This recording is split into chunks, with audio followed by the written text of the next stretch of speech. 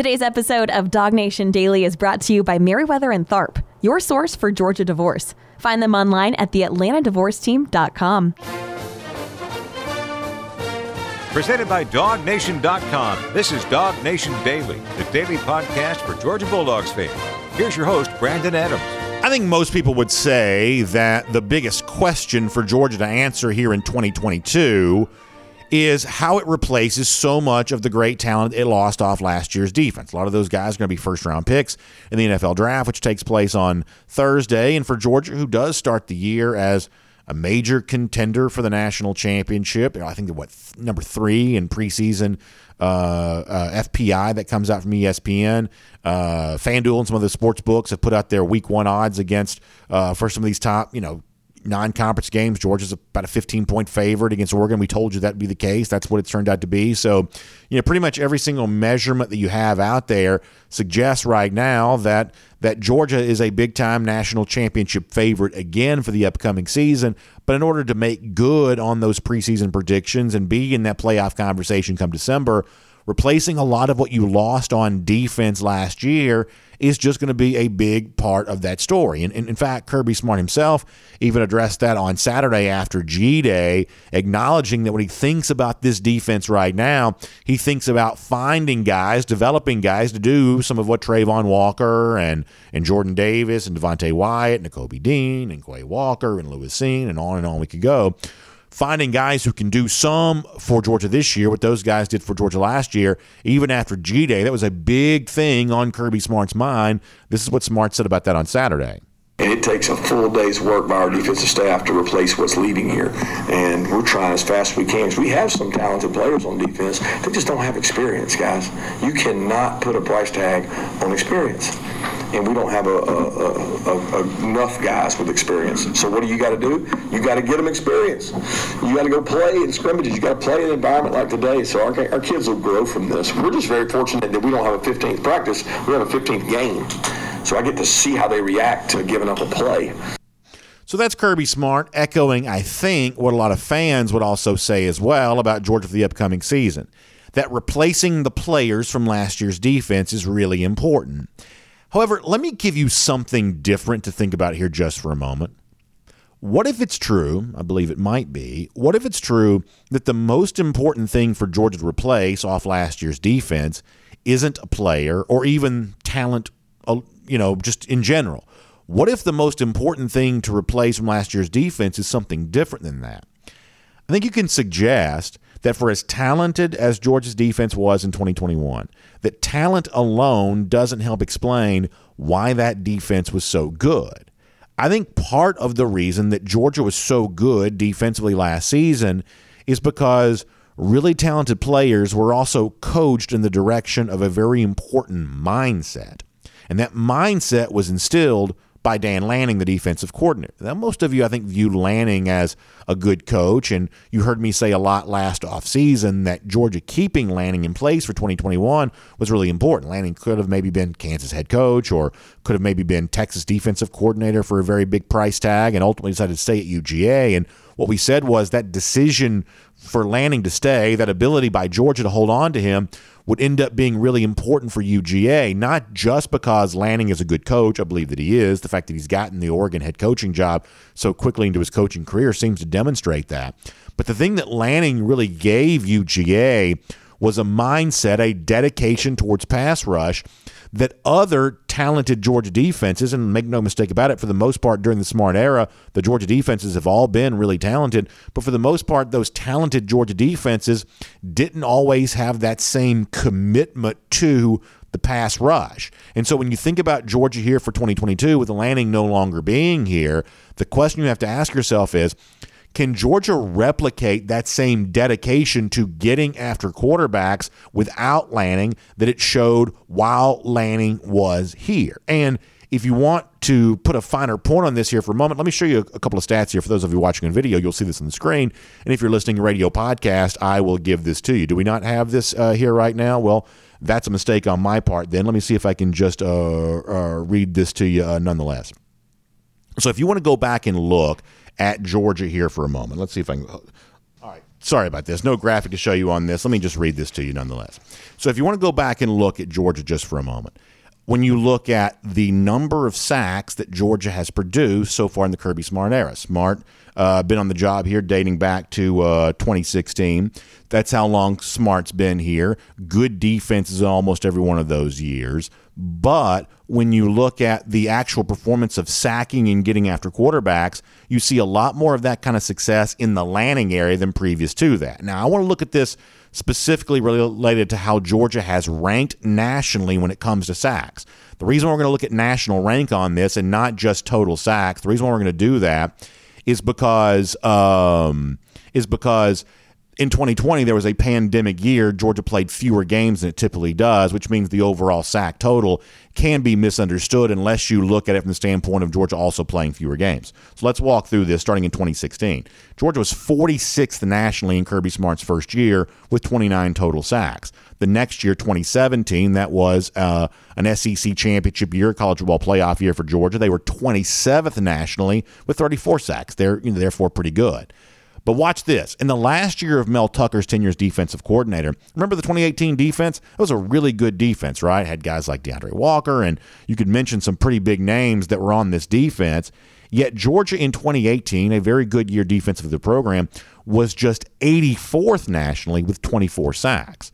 See, that's a good defense that didn't quite have that same commitment to getting after the quarterback. And if you want to understand why a really good 2018 team fell just short of beating Alabama in the SEC championship and just short of being back in the college football playoff, maybe not getting after the quarterback could help explain kind of why that was the case, that it was a stingy defense, didn't allow very many points, didn't allow very many yards, but it wasn't as aggressive a defense as otherwise could have been. Same thing's kind of true, by the way, when you look at 2019. Now, this is Dan Lanning's first year as Georgia defensive coordinator, a very talented defense, very stingy. They were among the nation's best in terms of not giving up very many points, not giving up very many yards. You remember how good the 2019 defense was viewed to be. But they were just 46th nationally when it comes to total sacks with just 31. So at this point in time in the Smart era, transitioning from Mel Tucker to Dan Lanning, you've got really good defenses that were keeping teams off the scoreboard, that were limiting the opponent's ability to move up and down the field, but ultimately not being as aggressive at getting after quarterbacks. Then suddenly, lo and behold, Lanning's second year in 2020, in a year that otherwise wasn't great for the Georgia defense, but you did start to see the commitment to being aggressive defensively, allowing talented players to get after quarterbacks, to make plays in the backfield.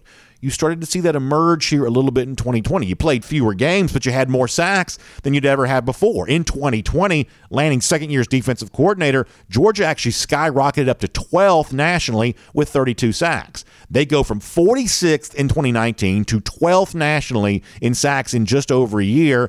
I would say the reason why you can explain that is because of the full maturity of Dan Lanning's idea of he wanted to see this team get after quarterbacks. He wanted to see this team be more aggressive. He wanted to take those talented players in the Georgia roster, turn them loose to let them do what they came to college to do, and the results spoke for themselves. And then in 2021, all of a sudden you take an entirely another step forward in all this. Georgia last season was 4th nationally with 49 sacks. So Georgia's always had talent.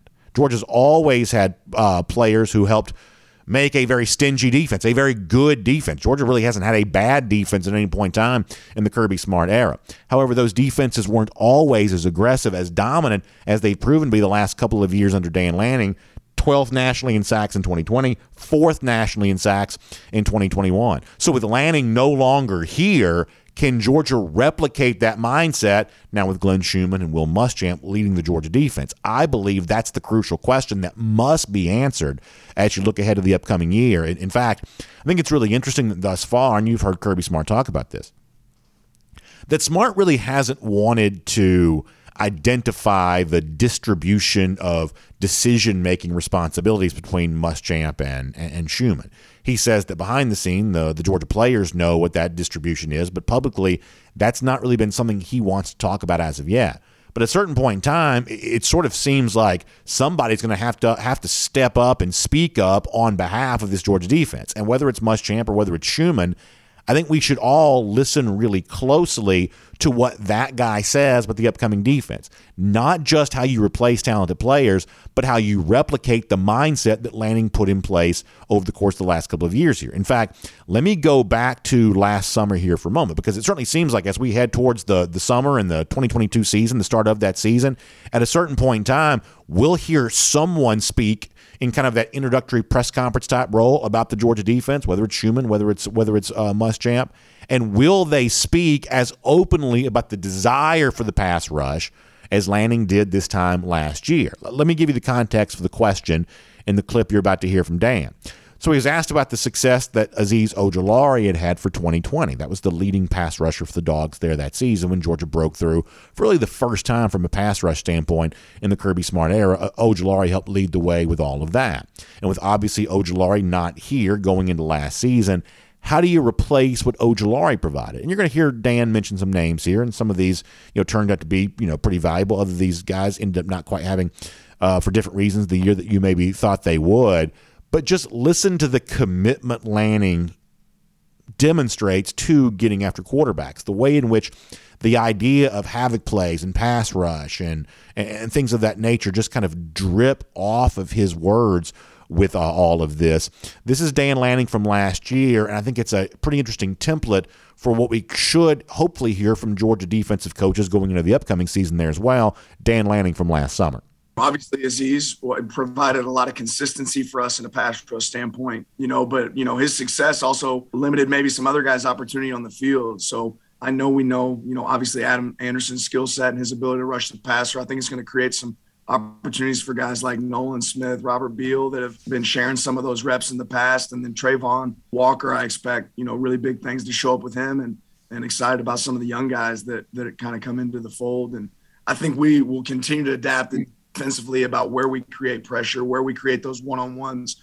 Maybe that means there's going to be some more one-on-ones inside rather than, out on the edge. But I feel confident we've got the guys that can replace some of that production for Azeez, and also excited to see what Azeez does at the next level for the Giants. So here's my point by playing this clip from Dan Lanning a year ago. It is pretty obvious that he had put a lot of thought into how Georgia was going to get after the quarterback last season with Azeez Ojulari no longer here. And when you look at the success that Georgia enjoyed defensively last season, I think that helps explain it as much as anything. I mean, yes, this Georgia team was seemingly uniquely talented, but it's not like previous Georgia defenses also didn't have a lot of talent. One of the things, though, that some of those previous Georgia defenses seem to be missing in comparison to what Georgia's had the last couple of years, though, is that aggressive mindset, that dedication to getting after quarterbacks. So with new faces on the defense for the upcoming season, the question has to be asked, will Will Muschamp and Glenn Schumann, the new leaders of the Georgia defense, will they be as steadfastly dedicated to getting after quarterbacks as Dan Lanning proved to be? He was a big step forward for Georgia in that regard during his time as defensive coordinator. And if this 2022 defense is going to resemble in any form and fashion the success that Georgia enjoyed last year, replicating that success at getting after the quarterbacks, at least mirroring it as much as possible, that's going to be a big question to answer along the way to doing just that. My name is Brandon Adams, and this is Dog Nation Daily, the daily podcast for Georgia Bulldogs fans, presented today by Merriweather and Tharp. Hello to you, and thanks for being with us. No matter how you get to us, live on video, 9:45, 1st and 15, DogNation.com, Dog Nation app, 10 a.m. after that on Facebook, YouTube, Twitter, Twitch. We're just glad to have you as a part of the program here today. Of course, radio podcast the same way. All the various podcast platforms and our radio friends on 960 The Ref. Just very, very happy to have you a part of the program. And a huge thanks to our friends at Merriweather and Tharp making it all possible. Merriweather and Tharp is your source for Georgia divorce. And we're heading towards that time of year where, it's warmer weather. You're thinking about vacations. You're thinking about fun things to do this summer. But unfortunately, as we head towards that time, for some people, it's not all happiness, right? It's not all the rosy picture that maybe at one time you envisioned for yourself. You are maybe being forced to confront the fact that you're part of a marriage that could be coming to an end. And I'm guessing that you probably try to do everything you can to prevent that from being true. But at a certain point in time, acknowledging what is true is just kind of an important step. And I am sorry for you about that. It's not the kind of thing that I talk about lightly. I'm sure it's not the kind of thing that you take lightly. But sometimes it is just a reality that must be confronted. So if you find yourself in that situation, I don't know that I could ever wave a magic wand and take it away from you. In fact, I know that I can't. But I can give you what I think is some very helpful advice. Let's make sure you have a strong advocate on your side as you go through all of this. And for me, that means my friends at Merriweather and Tharp. They truly are your source for Georgia divorce. They understand the law. And they understand that the law has implications for you, and you can leverage their knowledge of this to set yourself up for success as you move on in a new phase of your life. You can do so with confidence. You can do so with a nice foundation that comes from really improving your circumstances by coming to a strong agreement through at all of this with Merriweather and Tharp there on your side. So reach out to them online, theatlantadivorceteam.com. That's the website, theatlantadivorceteam.com, and you can explore some of their free resources. That means blog posts, that means podcasts. You can kind of explore some of this, and I think what that does is it gives you the information maybe that you need to ask better questions and really, really good, thorough questions when you have that first free initial consultation with one of Merriweather and Tharp's attorneys. And then after that, you can make the decision to hire Merriweather and Tharp and allow them to do good work for you. I think you'll be really glad that you did this. So if you find yourself in a tough situation, make that situation just a little bit easier by having a tough attorney there on your side. That's what Merriweather and Tharp is. So find them online, theatlantadivorceteam.com. Theatlantadivorceteam.com. That's how you get in touch with Merriweather and Tharp, your source for Georgia divorce. We're going to get in touch with Terrence Edwards here coming up in a moment. Good stuff from the former Georgia wide receiver here today. Looking forward to being able to do that. Obviously, big thoughts from him on some of those pass-catching targets who really seem to emerge for UGA on G-Day. I'm looking forward to that. Before that, though, on video here for a moment, I'm going to show you this. In radio podcast, I'll describe this to you. So Georgia put out a tweet yesterday. Now, I got to confess something here for a moment. When I first saw this tweet, I had no idea what this was in regards to. And now that I've seen the tweet and seen the response to the tweet, now I think I do know what this is about, but kind of still don't really know. I don't really quite know how everybody else is so sure about all this. Do we have the thing from Georgia here? Let's show this on the screen. So this is a very cryptic-looking tweet from Georgia. The caption just shows 2022 with kind of an investigatory emoji type thing here. And the numbers 2022 are kind of flashing and changing. And what the internet tells us on this is this is a suggestion by UGA. They are doing something that fans have wanted for a long time, which is kind of a return to like a block letter format for the numbers on the Georgia jersey, as opposed to kind of the little bit more modern look that Georgia's been showing the last couple of years. This is a little bit of a kind of a throwback to a style that's once again popular, kind of the block style that maybe Georgia's worn in previous years. As I said before, I don't know if I'm just getting really, really old or if I'm just kind of losing touch here, but I don't quite know how everyone was so sure that this is what this tweet was. I have every reason to believe that is what it is, just given the fact there had been a lot of talk about this anyway. But it kind of scares me to think that that I'm getting this out of touch, that even after knowing what the video tweet is apparently about for Georgia, I still don't quite fully understand it, still don't quite fully know it. But it does appear there's a little bit of a change on the horizon here for the Georgia uniforms. Kind of a fun drop there from Georgia yesterday. So for those of you who are into the uniform stuff, and around here we kind of are, a little bit of a hint there that Georgia may be bringing out a slightly new look for its uniforms for the upcoming season. Still no word if they ever plan on bringing back the truly shiny silver breeches, but maybe the return to the block letters means that maybe one day we'll get a chance to see a little bit more of a silvery hue on those Georgia silver breeches there once again. But kind of a cool drop from Georgia, and actually a really pretty big response to fans from yesterday, so kind of enjoyed seeing all of that.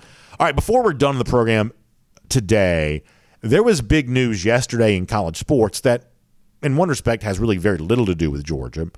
And in another respect, I think could potentially have a lot to do with Georgia because it's actually not that dissimilar to something else that's already happened at Georgia recently. And it's the kind of thing when weird stuff happens around college sports, we should probably ask, well, does that mean that something weird is going on behind the scenes? And I think there's a chance that might be true, that there's a very different conversation sometimes happening away from social media than the one that's actually happening on social media. And I want to make sure we notice that when that's the case. So we'll do that here before we're done on today's program. And hopefully at that point in time, it'll all make sense to you. And a lot of other stuff there as well. Very interesting comment from former LSU coach Ed Orgeron, really doing no favors to his the guy that's following in his footsteps there at LSU, Brian Kelly, will give you some of that. I think you'll enjoy that and a whole lot more interesting stuff on the way. But for now, big breakdown of G-Day from the guys who are catching passes, big day for Arik Gilbert, and so much more. Let's cover all of that right now with our good friend, the former Georgia wide receiver Terrence Edwards, here on Dog Nation Daily, presented by Meriwether and Tharp. Glad to have him, all of you, with us there as well.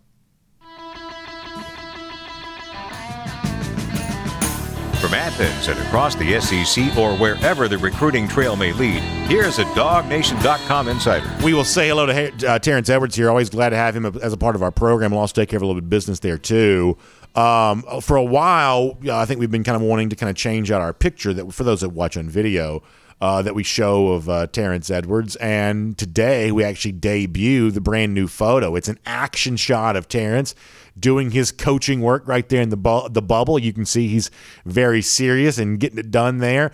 So, Terrence, nice to debut the new photo for you there, doing what you do best, what you love to do. That's out there working with those wide receivers.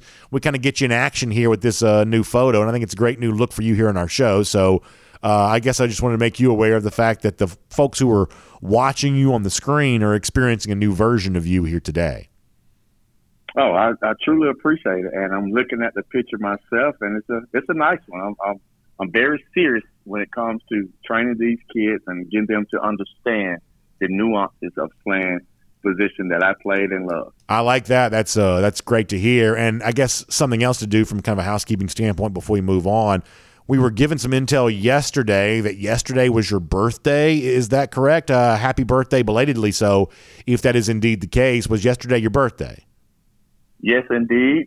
And I may make a lot of people feel old, but I turned 43 yesterday. How about that? Terrence Edwards now the age of 43. Looking very good for 43, we must say. So happy belated birthday to you, sir, and appreciate you being on the program.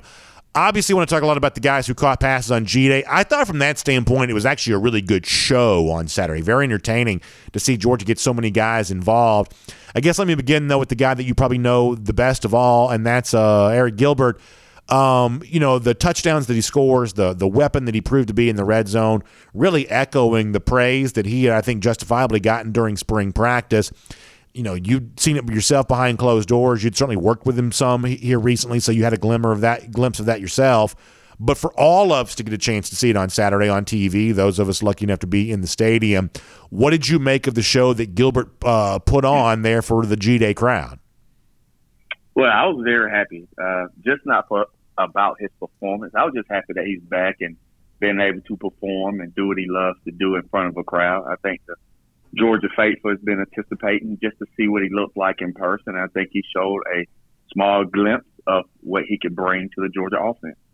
Yeah, I think that's indeed the case. And, we've talked about this before, Terrence, this is a guy that, on a show like this, we've been hyping now for a number of years. And, as a high school recruit, it seemed like while George was in the mix, he just wanted to go try his hand somewhere else for a while. And then as a transfer, it appeared that he might go to Florida and not go to Georgia, or then he steps away from football. And, maybe there were some Georgia fans who were somewhere along the way just kind of decided that whatever conversation was going to take place regarding Gilbert in Georgia, it just wasn't really real or just not really going to ever come to fruition. But I think you saw on Saturday that the conversation that you and I have been having on the show we've been having about Gilbert, it very much is real. And you should look forward to the upcoming season.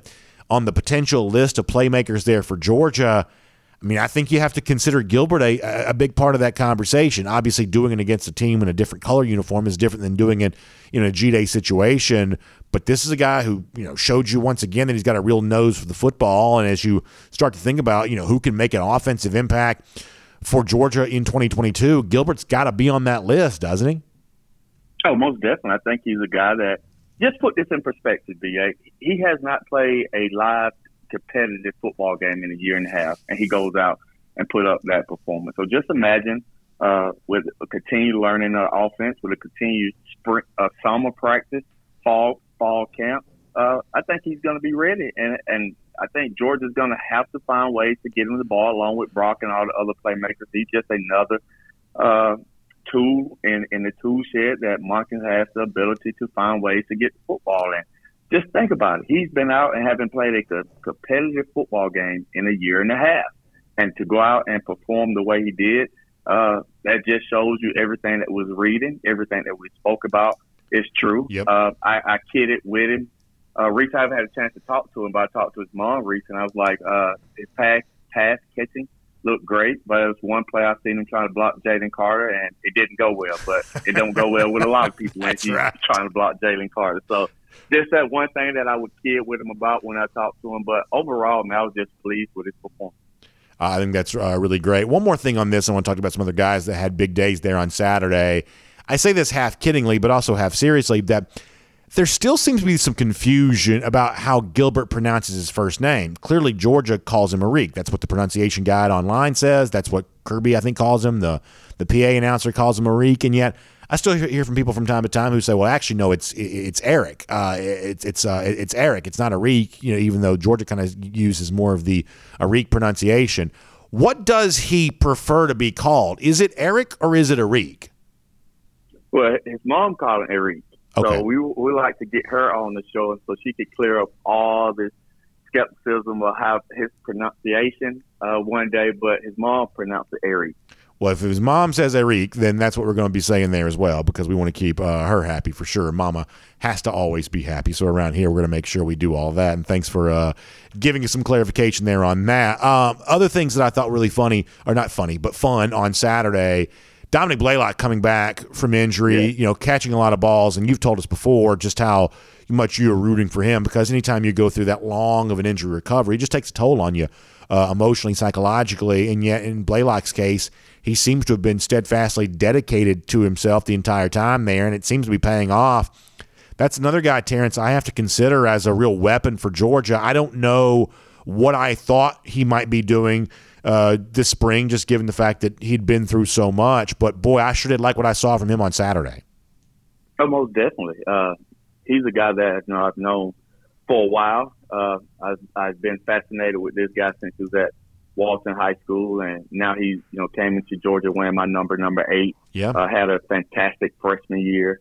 Unfortunately, the last 2 years he's been riddled with injuries. Confidence was shaking a little bit, trying to get confidence back in that knee and both knees. So now this performance, I think is just going to take another step toward bringing back the old Dom that we saw as a freshman.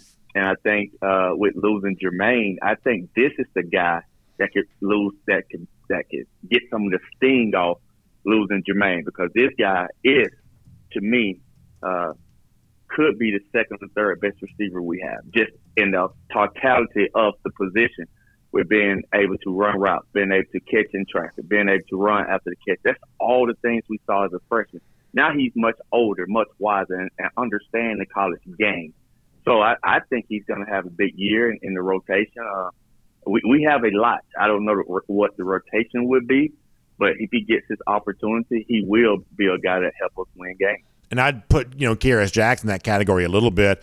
This guy who played for Georgia a year ago certainly did a lot of special team stuff, but as a receiver, he didn't do much in that regard, and injury was, kind of the, thought to be the reason why. Of course, in 2020, he had, back-to-back 100-yard receiving games really early in the year, proved himself to be a weapon there at the time.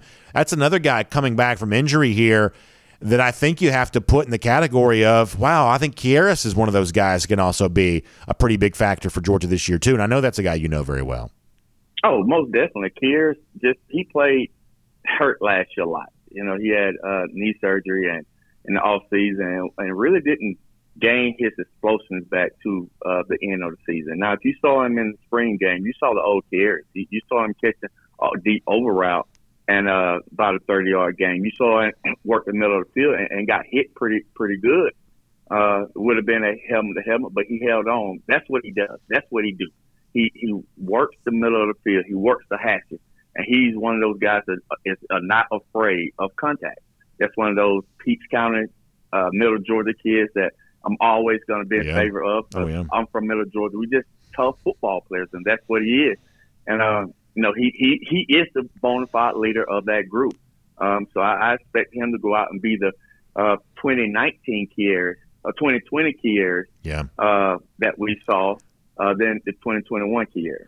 There was also Oscar Delp. And, listen, one of the things I try to be on guard against, Terrence, is anytime a narrative just seems a little too perfect. And, as a recruit, there was a lot of discussion of, Delp could be the next Brock Bowers for Georgia. This is a guy that's coming to Georgia because of the success that Bowers had and kind of envisioned himself in a similar role. And I'm always, careful to like jump into something like that too quickly because college is hard. And when you make that transition, there's oftentimes some growing pains. And listen, I'm by nowhere near ready to say, Delp's going to go out there and have the same level of success that Brock Bowers had because, that's a very high bar just given how good Bowers was a year ago.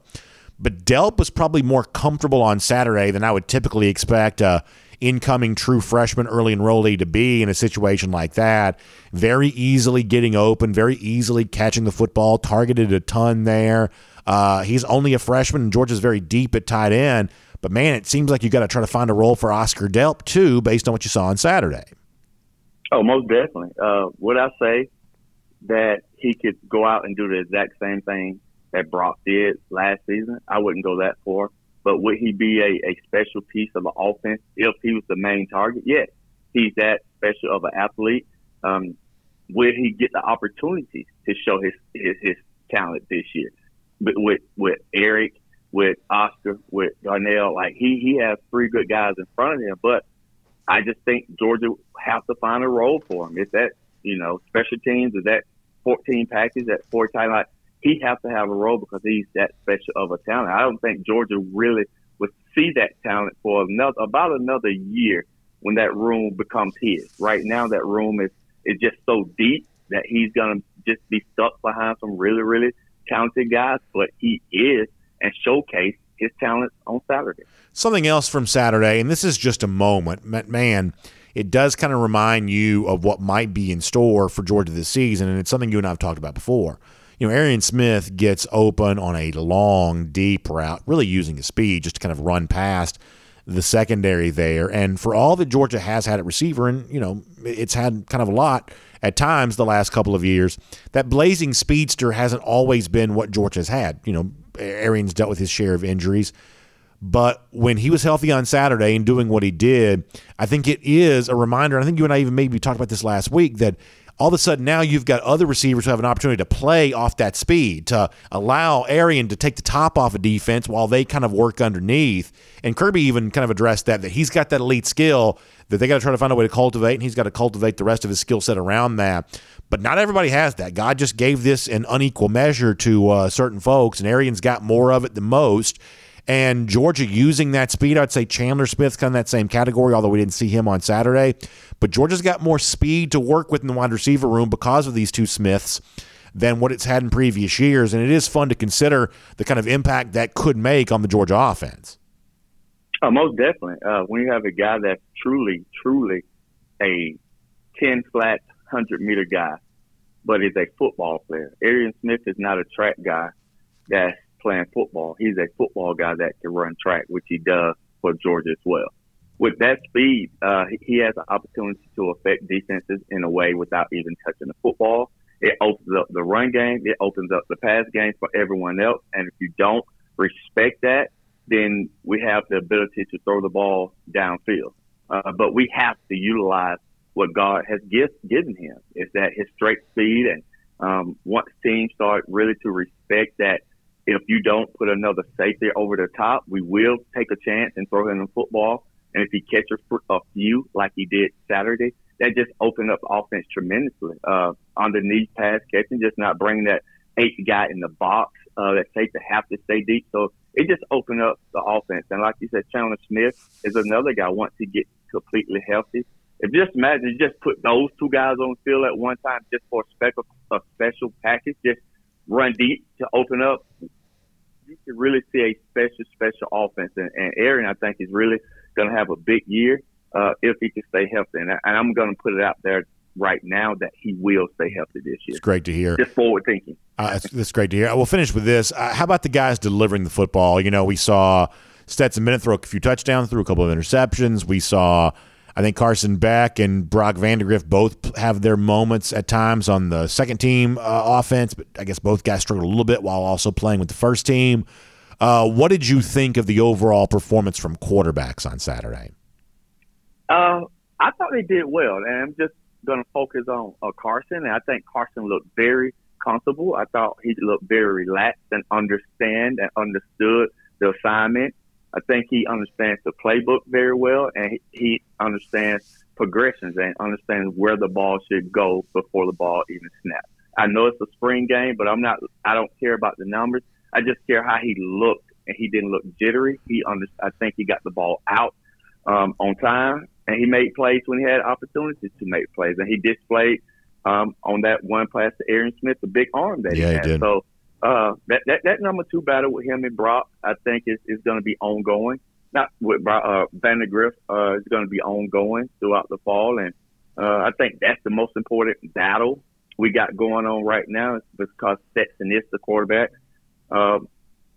It's just that number 2, who's going to be that number 2 guy, because I tell people all the time, and I'm happy. I don't know if we're going to talk about it, but I'm happy Mims decided to come back, because you're one play away. You're one play away from being a starter. Yeah. So with the number 2 guys, you're one play away from being the guy. So continue just to work, keep your head down, figure it out, and when your time comes, it comes.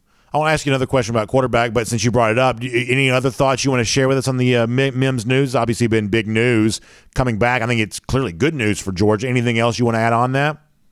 I just think in my opinion, he shouldn't have left or put his name in the portal. I don't know what reason, so I'm not going to speculate. Just from an outside looking in, somebody who's played the game, Broderick Jones is probably going to be starting left tackle, and McClendon, who's been a 3-year starter, is going to be the right tackle. You're one play away from being a starter. So I just don't think these guys really truly understand. I just think they want immediate success. I talk about this all the time. Look at all the guys that was on the defense last year that's going to get drafted in the first round. Yep. They all waited their turn to be this transcendent defense, or the best defense we've ever seen. They waited their turn behind good football players.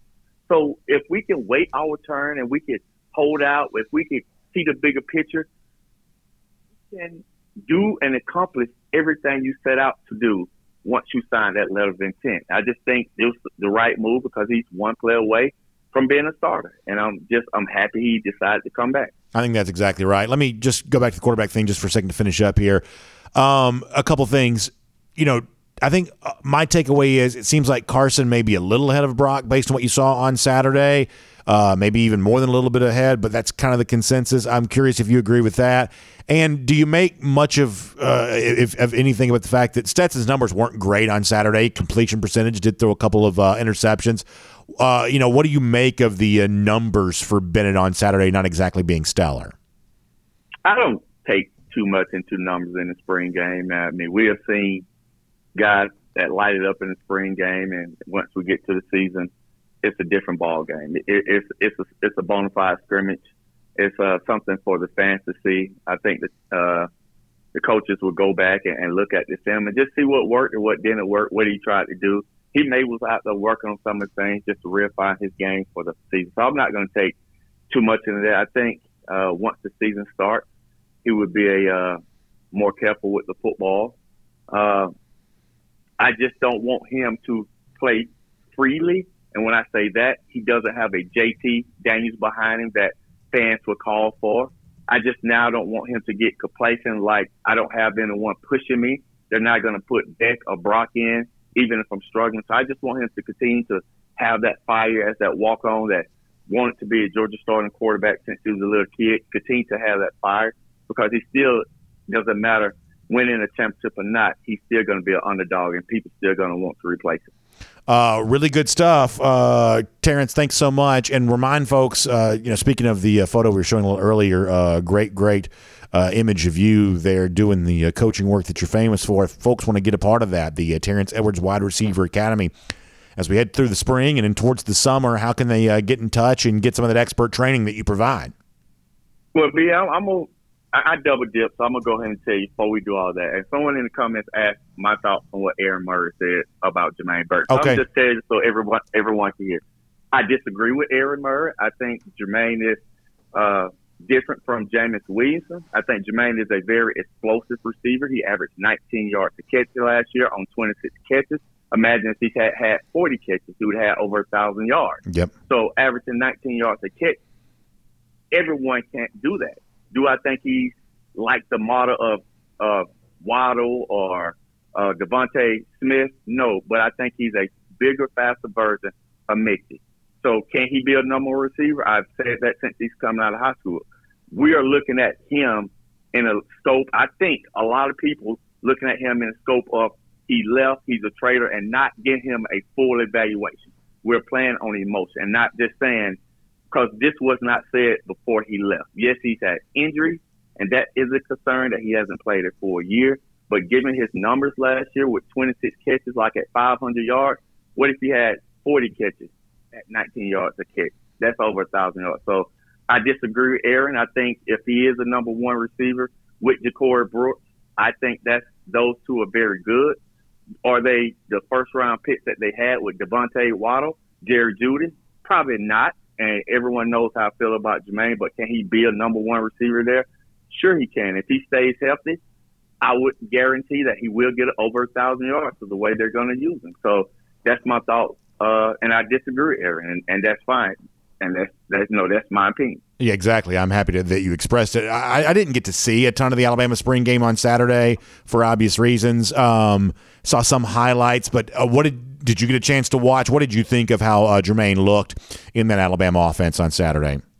I didn't get an opportunity to watch the spring game, and I just say this: I have a really, really good friend that's on that staff, and he's conveyed to me that Jermaine is the best receiver that they have, and he's been doing a tremendous job over there. The scrimmage before the spring game, he had 7 catches, and apparently, from what I was told, he had a 98-yard touchdown reception in that game. Wow. So, we're going to talk about him because I think a lot of Georgia fans is emotional right now, and rightfully so.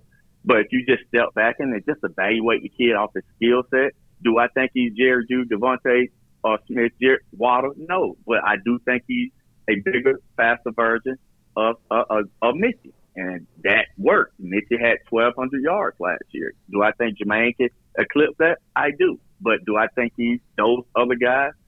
I wouldn't put him in that. Devontae Smith is, to me, is probably the best receiver in SEC history. So that does not come along very often. But I do think he's a very, very, very good wide receiver that can put up the same numbers those guys have in the past. That's just looking at from a skill set position, not an emotional position.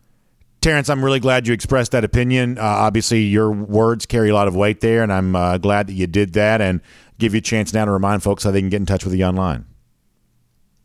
You can find me on all social medias at Terrence Edwards Wide Receiver Academy. Terrence, that's excellent stuff. Thank you so much. We'll look forward to getting a chance to speak to you very soon. Thank you. Let's take a look around the rest of the league. This is SEC Through. So a little bit of context there. Yesterday on the show, played some audio of former Georgia quarterback Aaron Murray, who's been kind of hard on the Georgia wide receivers for a couple of years. That's been a little bit of a thing for him. And when Aaron was on the show, he kind of went into some more detail about that.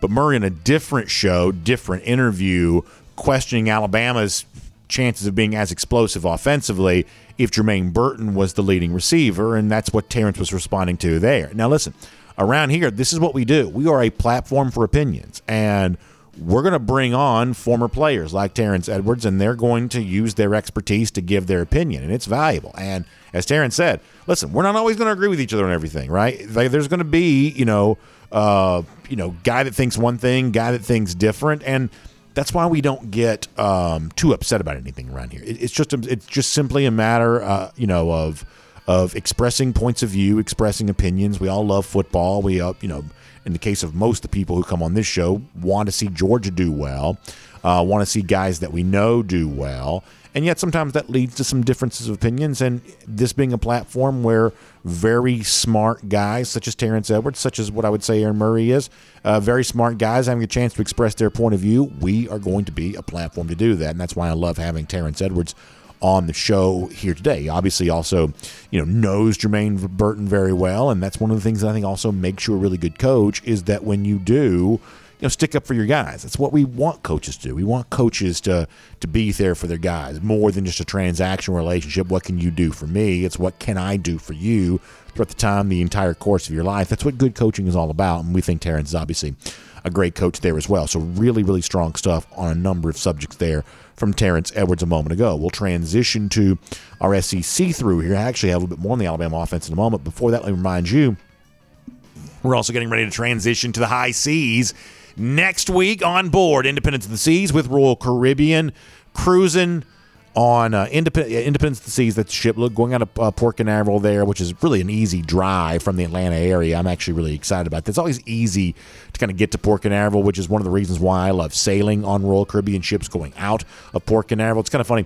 When we were in Miami for the Orange Bowl, we actually stayed in Fort Lauderdale, which was like really right next to Port Everglades, which is a giant port where a lot of ships go out of, and that's kind of cool. But when I sail, I typically go out of Port Canaveral because it's right there near Orlando. I like going by the Orlando theme parks and things like that, and then just getting on board the Royal Caribbean cruise ship. That's always a ton of fun. And we're going to Nassau. We're going to Perfect Day Coco Cay. I just can't wait. I'm so excited about it, and I wish all of you could be on board. I've seen some social media chatter as of late from folks who will be with us, which everyone could be. But if you can't be on this one with us, make your plans to be on your own Royal Caribbean cruise ship here coming up very soon, because I think you're going to really enjoy it. I do. Whether it's the specialty restaurants on board, the any number of great lounges to enjoy a great cocktail. We're actually talking about some cocktail stuff before the show began today with our video audience, or really whatever else, enjoying the great private island that is Perfect Day Coco Cay. There's ice skating on board. There's the Flow Rider, which is kind of like the simulated surfing situation. Some of the ships even have like just the ripcord type stuff. There's all kinds of really fun things that you can do. So check it out today. Our friends at the Cruise and Vacation Authority can help you get booked up on a great Royal Caribbean cruise vacation. All right, let me run through things here just for a moment. So Ed Orgeron, the former LSU coach, was on a Jacksonville radio station this week, and the subject came up of Brian Kelly at LSU. Now, there's like a long-standing tradition in the world of, this used to be true in politics. I don't know if it's quite as true as it used to be, but it used to be one of those things of, hey, if you were president, when you're an ex-president, you kind of, for the most part, just sort of stay out of the spotlight. You don't really say a whole lot always. And sometimes coach is the same way. Like, you don't hear Mark Richt commenting a lot on Kirby Smart. It's one of the things that doesn't really go on. You don't have a lot of commentary from the guy that used to be in the job about the guy that's currently in the job. But Ed Orgeron's a little bit of an unorthodox fella, and so he's not going to necessarily play by that rule a little bit. So Orgeron is on 1010XL in Jacksonville yesterday. Matt Hayes is the show host there. And here's the quote from Orgeron about expectations at LSU. He says, I don't know if it's fair or not, but national championship is the expectation at LSU. He says, great players, great support. Then he goes on to say this on the radio interview in Jacksonville yesterday. You should be able to win a national championship in 3 years. You'll talk about doing no favors whatsoever to Brian Kelly. Now, I'm not quite so sure that Orgeron isn't correct on that when you look at how quickly Nick Saban won one, how quickly Les Miles won one, and then how quickly Orgeron himself won one. That's all about that sort of like 3-year type number. So based on recent history, that's correct. But the SEC is not easy these days. You've got number one recruiting class at Texas A&M. That's a rival of LSU. You've got Alabama, who's obviously, at least for now, not going anywhere. More on that in a moment, by the way. But at least for now, they're not going anywhere. That's a big thorn in LSU side. The reigning national champion also exists in the SEC, too, on the east side there with Georgia. So what Brian Kelly steps into there at the SEC is already a very tough job. And Ed Orgeron, who still has his own list of admirers down there in Louisiana, boy, Orgeron makes that much tougher, saying, starting now, you got 36 months to win a national championship. Now, listen, in most situations, I do think LSU could be 3 years away from a national championship. They're just that kind of program. They are very, a very resource program. They have that kind of opportunity. I've told you, though, recently that the one thing I am curious about is, does Brian Kelly's personality, the quirks therein, does that upend what otherwise might be a normal progress towards a national championship? Is, in other words, Kelly too much of an egomaniac for the typical process to play out at a place like LSU? We're not quite so sure about that yet. But 3 years from now, having won a national championship in the current SEC seems like a very hard thing to do, because it's not happening this year, which means now you're down to 2 years. I mean, do you really see it happening for him there in 2 years after this year? Boy, I'm not sure I do. I'm not sure Ed Orgeron does either, and that's why I think he's giving himself a little bit of rope there on that. That is kind of a mess. So we got updated Heisman odds out. These come from FanDuel, and I think there's something interesting to consider here. So if you look at the numbers here for a moment, you've got C.J. Stroud. He's at 2-1 right now. That's actually the betting favorite according to FanDuel. Last year's winner, Bryce Young's at 4-1. And what's funny is when you look at these Heisman odds, the real challenge is, can I tell you which team all these guys now play for? Caleb Williams now at USC, he's 12-1. DJ Uiagalelei, the Clemson quarterback's 30-1. Tyler Van Dyke at Miami's 30-1. Jackson Dart, formerly of USC, now at Ole Miss, he's 30-1. Quinn Ewers now back at Texas is 40-1. Keaton Slovis recently at USC, now at Pitt at 40-1. So, by the way, that backyard brawl to start the season between Pitt and West Virginia, they're renewing their rivalry for the first time in a while. You've got both former USC quarterbacks doing battle there, at least the expectation will be, with JT now at West Virginia and Slovis now at Pitt. Dylan Gabriel, who's now at Oklahoma, he's 40-1. The old Oklahoma quarterback Spencer Rattler's now at South Carolina, he's 50-1. Then Bijan Robinson, obviously the Texas running back's at 50-1, and Will Levis, the Kentucky quarterback, by the way, shows up here at 50-1. So a lot of interesting Heisman odds, a lot of quarterbacks now in new places kind of populating that. But you see last year's winner, Bryce Young, the number 2 betting favorite at 4-1. And I told you this yesterday, and it's just important to keep this in mind, that Young has got a lot of history working against him for the upcoming season. Now, just because something hasn't happened or hasn't happened very much or hasn't happened in a long time doesn't mean it won't happen this upcoming year. But just keep this in mind. We've only had back-to-back Heisman winners once. That was Archie Griffith. That's before I was born. So the idea that Young's going to try to come back and have a Heisman-caliber season again, history suggests that he probably won't. And then you've also got the notion of being a short-list betting favorite for the Heisman Trophy. That kind of works against him there as well. As the number 2 betting favorite, I think I have this data correct. I believe since, say, 2009, we've only had one instance of one of the top 2 betting favorites in the preseason going on to win the award. I believe it was Marcus Mariota a few years ago. For the last year, Young did win the Heisman Trophy as the number 3 betting favorite, which hasn't happened a lot either. So last year is kind of a short list favorite. He did make good on the Heisman, but being the number 1 favorite, the number 2 favorite historically has not really been a strong indicator that you actually would win the award. We've got more guys kind of coming from well off the radar winning the award than we do obvious favorites winning it. So what does that mean for Alabama if it doesn't have a Heisman caliber quarterback performance? I think it does bring in a discussion of, is somehow not through the fault of any one player, and maybe not even because a player plays poorly. Sometimes it's just injury or whatever else. But, Aaron Murray opened the door yesterday for the possibility that this isn't as explosive an Alabama offense. Whatever the reasons are, history would suggest that sometimes these quarterbacks do take a little bit of a step back in that year after winning the award, but also coming back, or starting a year as the odds-on betting favorite. Sometimes things just have a way of working against them. So keep that in mind for Bryce Young here for the upcoming season. He could upend all that history because, the trend alone isn't enough to suggest it'll continue, but there were plenty of arguments to be made for guys who were a part of that trend in recent years there too. So just something to keep in mind there. Last night, obviously, the big news on Twitter and across the sports world was the retirement of Jay Wright, the very successful Naismith Basketball Hall of Famer, 2-time national champion there at Villanova. He retires. We'll have more on that for you just here in a moment. But I think some of the chatter I saw online after all of this was, well, gosh, if Jay Wright's retiring when you lost Jim Boeheim and Mike Krzyzewski out of the college basketball ranks this past year, who's going to be the next big name to retire? And it seems like a lot of attention immediately went to Alabama's Nick Saban because Saban's a decade older than Wright is. Saban's 70, Wright just 60. And it reminds me of something I've told you on the show before. I'm a big believer that the Arch Manning recruitment is a little bit of a bellwether for the future of college football.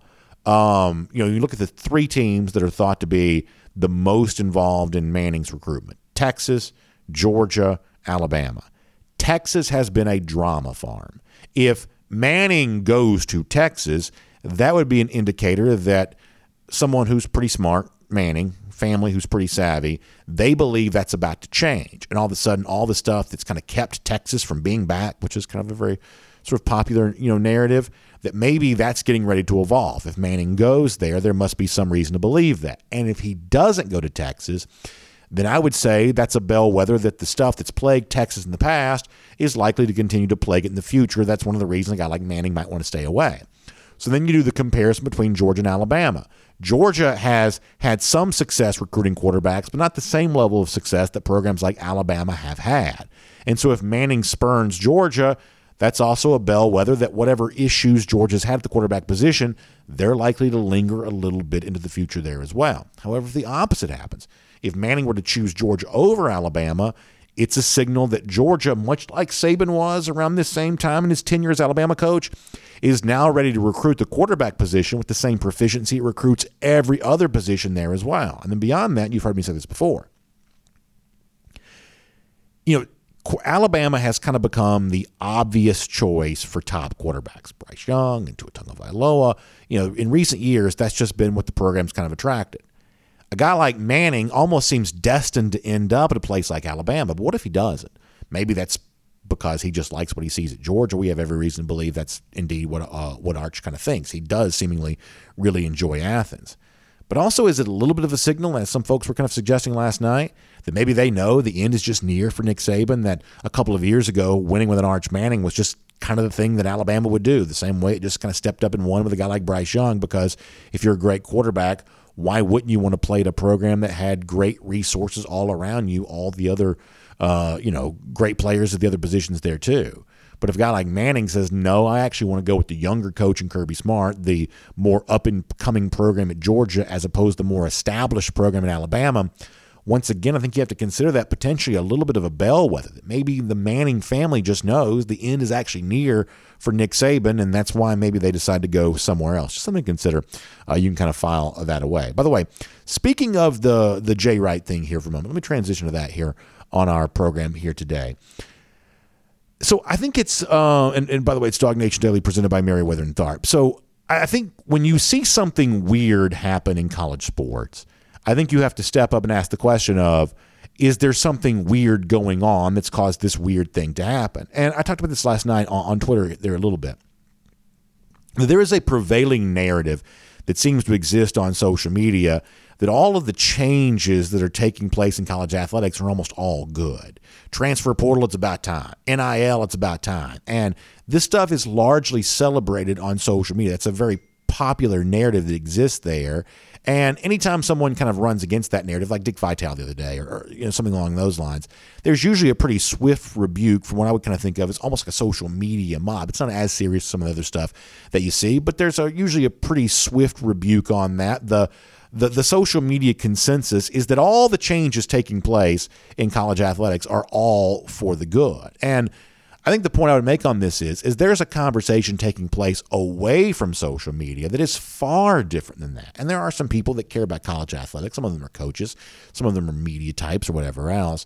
They're not quite so sure that all of the changes that are taking place for college sports are for the good. In fact, I think they're really concerned that right now that there's a couple of very disturbing, alarming trends in college athletics. And I would suggest that a guy like Jay Wright retiring at 60 is an example of that. And, some people rightly, and I think fairly asked, well, BA, you can't know that Jay Wright is retiring because he doesn't like transfer portal, he doesn't like NIL. You can't know that to be the case, and that's certainly fair, but actions speak.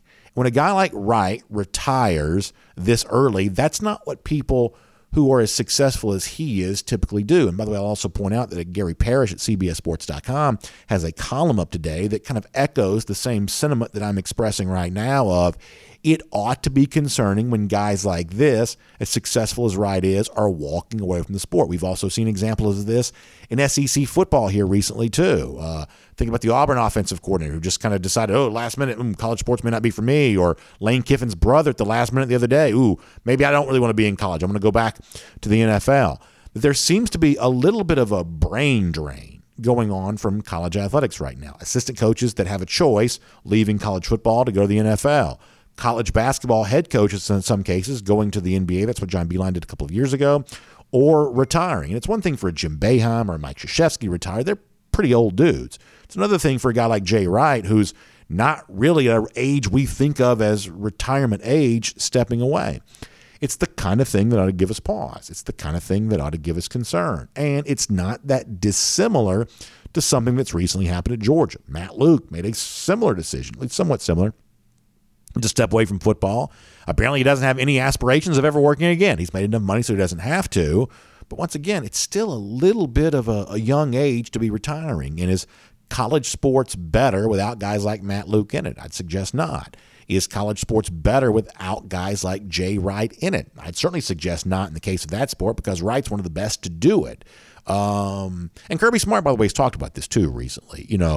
Been asked questions about the pressure facing coaches here today. And once again, Jay Wright, in his own words, hasn't illuminated any of this as the reason why he's retiring. But when a guy makes an unorthodox step to step away at 60, I think you have to ask the question of what might cause a guy to want to do that. And some recent words from Kirby Smart at least give us some consideration on that. So in light of a lot of guys leaving college sports here recently, assistant coaches in the football world, head coaches in the basketball world, let's consider the words here of Kirby Smart just for a minute. What's the best path forward? What needs to change for the betterment of the sport? It worries me, I'll be real honest with you, where the game of college football is going. First concern I have, the best leaders and the best men to run it and be organized with it are leaving. The best coaches are going to the NFL because they get more time with their families. They want no part of NIL, portal, constant recruiting. And you say, well, why not? Go live it and see how long you want to do it. It's not what it used to be. And I see coaches left and right, a lot of them, that have stepped out of this game that are saying, I'm done. Good men, great leaders, they don't want to be a part of it. That concerns me for the future of it. Where's it going? And I'm not talking about NIL or portal in particular. I'm just saying the amount of time. The best thing the NCAA did was give February where coaches couldn't recruit and bring people on campus. But I think you got to look at the calendar and say what's best for everybody, because the amount of salaries that have gone up have made it so competitive that it's nonstop. At the top, it is relentless and nonstop. And if you can't cut it, you'll be gone pretty quick. So let me just give you a couple of final thoughts on this, and then we'll get ready to wrap up. I think sometimes when coaches say these types of things, that there are certain people that treat those as kind of like an empty thread of, these coaches are saying they're going to take their ball and go home, but they really won't. But look around. They are. They are leaving the sport. And some of you would say, well, I'm not going to shed any tears of these coaches. They make a lot of money. I do get that, but understand this. Why do they make a lot of money? Because their expertise is valuable. That level of knowledge that a Jay Wright has in basketball, or some of these assistant coaches have in football, not just guys in the Georgia staff, but across the sport, their expertise is valuable. That's why they're well paid. And when they leave, when there is this, as I said before, brain drain from college sports get worse because of that. And listen, maybe it's not all because the transfer portal is bad or NIL is bad. There are certainly some reasonable arguments for why those things might be good. But just notice this, that the conversation that happens in private away from social media right now is very different than the prominent discussion that's been happening online, that is currently happening online. And it's just the kind of thing that we have to maybe pay a little bit more attention to of, what does it mean when guys who are young enough to keep working decide they don't want to work anymore? I think that's one of those questions we ought to consider here just a little bit. By the way, a great thing going on with Dog Nation here right now, we are honoring the great moms in our audience. And so many of you know a mother, your own mother, your wife who's a great mother, or maybe now you have a daughter who's turned out to be a great mother, and I know how proud that must make you. Well, this is our time to honor them as we head towards Mother's Day.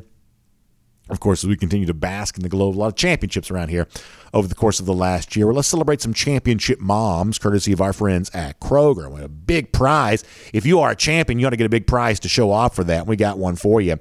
About $350 worth of a prize pack here, which includes gift cards to Bath & Body Works, Home Chef, and Kroger. Plus, our friends at Sequest at Stonecrest are also going to give away 4 annual passes to our winners there as well. And Nominating someone to win, very, very easy. Just simply go to the email address, info@dognation.com. That's info@dognation.com. Tell us when the mom in your life is a championship mom. You've got between now and April 29th to do that. Then after that, I'll start announcing a winner each week on the show as we head towards Mother's Day and telling their story here, a part of the program, and letting them know they win a great prize pack of gift cards courtesy of our friends at Kroger and so much else there. So info@dognation.com, that's the email address to use. Tell us why the mom in your life, yours or someone that you know, is a championship mom. Do it before April 29th. We'll draw 5 winners at random, and I'll announce them coming up as we head towards Mother's Day here on our program. So much fun to be able to do that. Good luck to all of you who enter. All right, couple golden shoes to give you on the way. As we say goodbye today, we'll throw the first one up on the screen here for a moment. Our buddy Matt Rukavina, we talked uniforms a little earlier. He says, how's this for golden shoe moment? The red national title shirt, got the silver breeches on and the black footwear. He says you got to keep it old school, and then it's definitely a classic old school look for UGA. So Matt Rukavina, happy golden shoe to you. Congratulations on winning. Yesterday, we talked about Florida trying to copyright the phrase, scared money don't make money, which was a phrase that Billy Napier used before he got to Florida that he stole from Young Jeezy. And by the way, so many of you have had fun with that. Our buddy Mike Mad Dog also letting us know that his tongue is as sharp as a sling blade. And you got the Billy Bob Thornton character with the Florida logo on, with the scared money don't make money quote. Mad Dog always very funny on that too. Golden shoe coming his way there as well. By the way, speaking of those lousy stinking Gators, they hadn't made money in a while from a championship standpoint. How about 4,851 days? And our Gator Hater Countdown Dogs back in Jacksonville, 191 days from right now. Y'all have a great day. We will see you tomorrow. It is Dog Nation Daily, presented by Merriweather and Tharp. Talk to you then. And on the podcast, I'm going to have the R.S. Andrews Podcast Cool Down. We'll take your comments here at dognation.com and on the Dog Nation app. James, going on the cruise with us, writes in on Twitter to say, I got to be honest, the loose ends at work are tied up and taken care of. I'm more checked out than a senior during finals week. Monday can't come soon enough. Go Dogs. Hashtag Dog Nation. Looking forward to being on the Dog Nation cruise with us. I'm excited about that there as well. And I will give you a quick heads up about one thing. So we're going to be recording the shows. Now, podcasts kind of always recorded, of course, but we're going to record them a little bit differently while we're there. So the Monday show we're going to do live pretty much as normal, or at least semi-normal on that. And then we're going to record the show for Tuesday on Monday night from the ship. Then we're going to record the show for Wednesday and Thursday on Tuesday while we're at Perfect Day Coco K. And then there's a chance that on Friday I may not publish a podcast, and I'm going to tell you why. We're going to do something on video that day, but it might not quite be what I think of as sort of a typical podcast. I'm always like very hesitant to put anything on the podcast feed here that you listen to that doesn't sound like the podcast. So, if you tell me, nah, BA, we still want it, that's fine. But it's going to probably be me reading on the video comments, things like that. And sometimes I'm just not quite so sure how that translates to the podcast. So maybe I'll think better and decide to do it here on the podcast feed. But I'm thinking there's a chance I may publish a podcast Monday through Thursday of next week, then do video only for Friday. Not because I like video better, but just because I think what I'm going to do probably translates to video a little bit better. And then be back to normal again once we're back home again next Monday. So y'all can weigh in, let me know how you feel about that. If you want the show to be published, even if it's not quite like a typical podcast, then maybe I just still will. But I do try to make sure that whatever we put out here on the podcast feed is a good use of your time, and hopefully you feel like we accomplished that. But your feedback is obviously important to me when it comes to that. So hope you have a great day. Thanks for being here for the R.S. Andrews Podcast Cool Down, and we'll see you tomorrow on Dog Nation Daily, presented by Merriweather and Tharp. We'll look forward to talking to you then.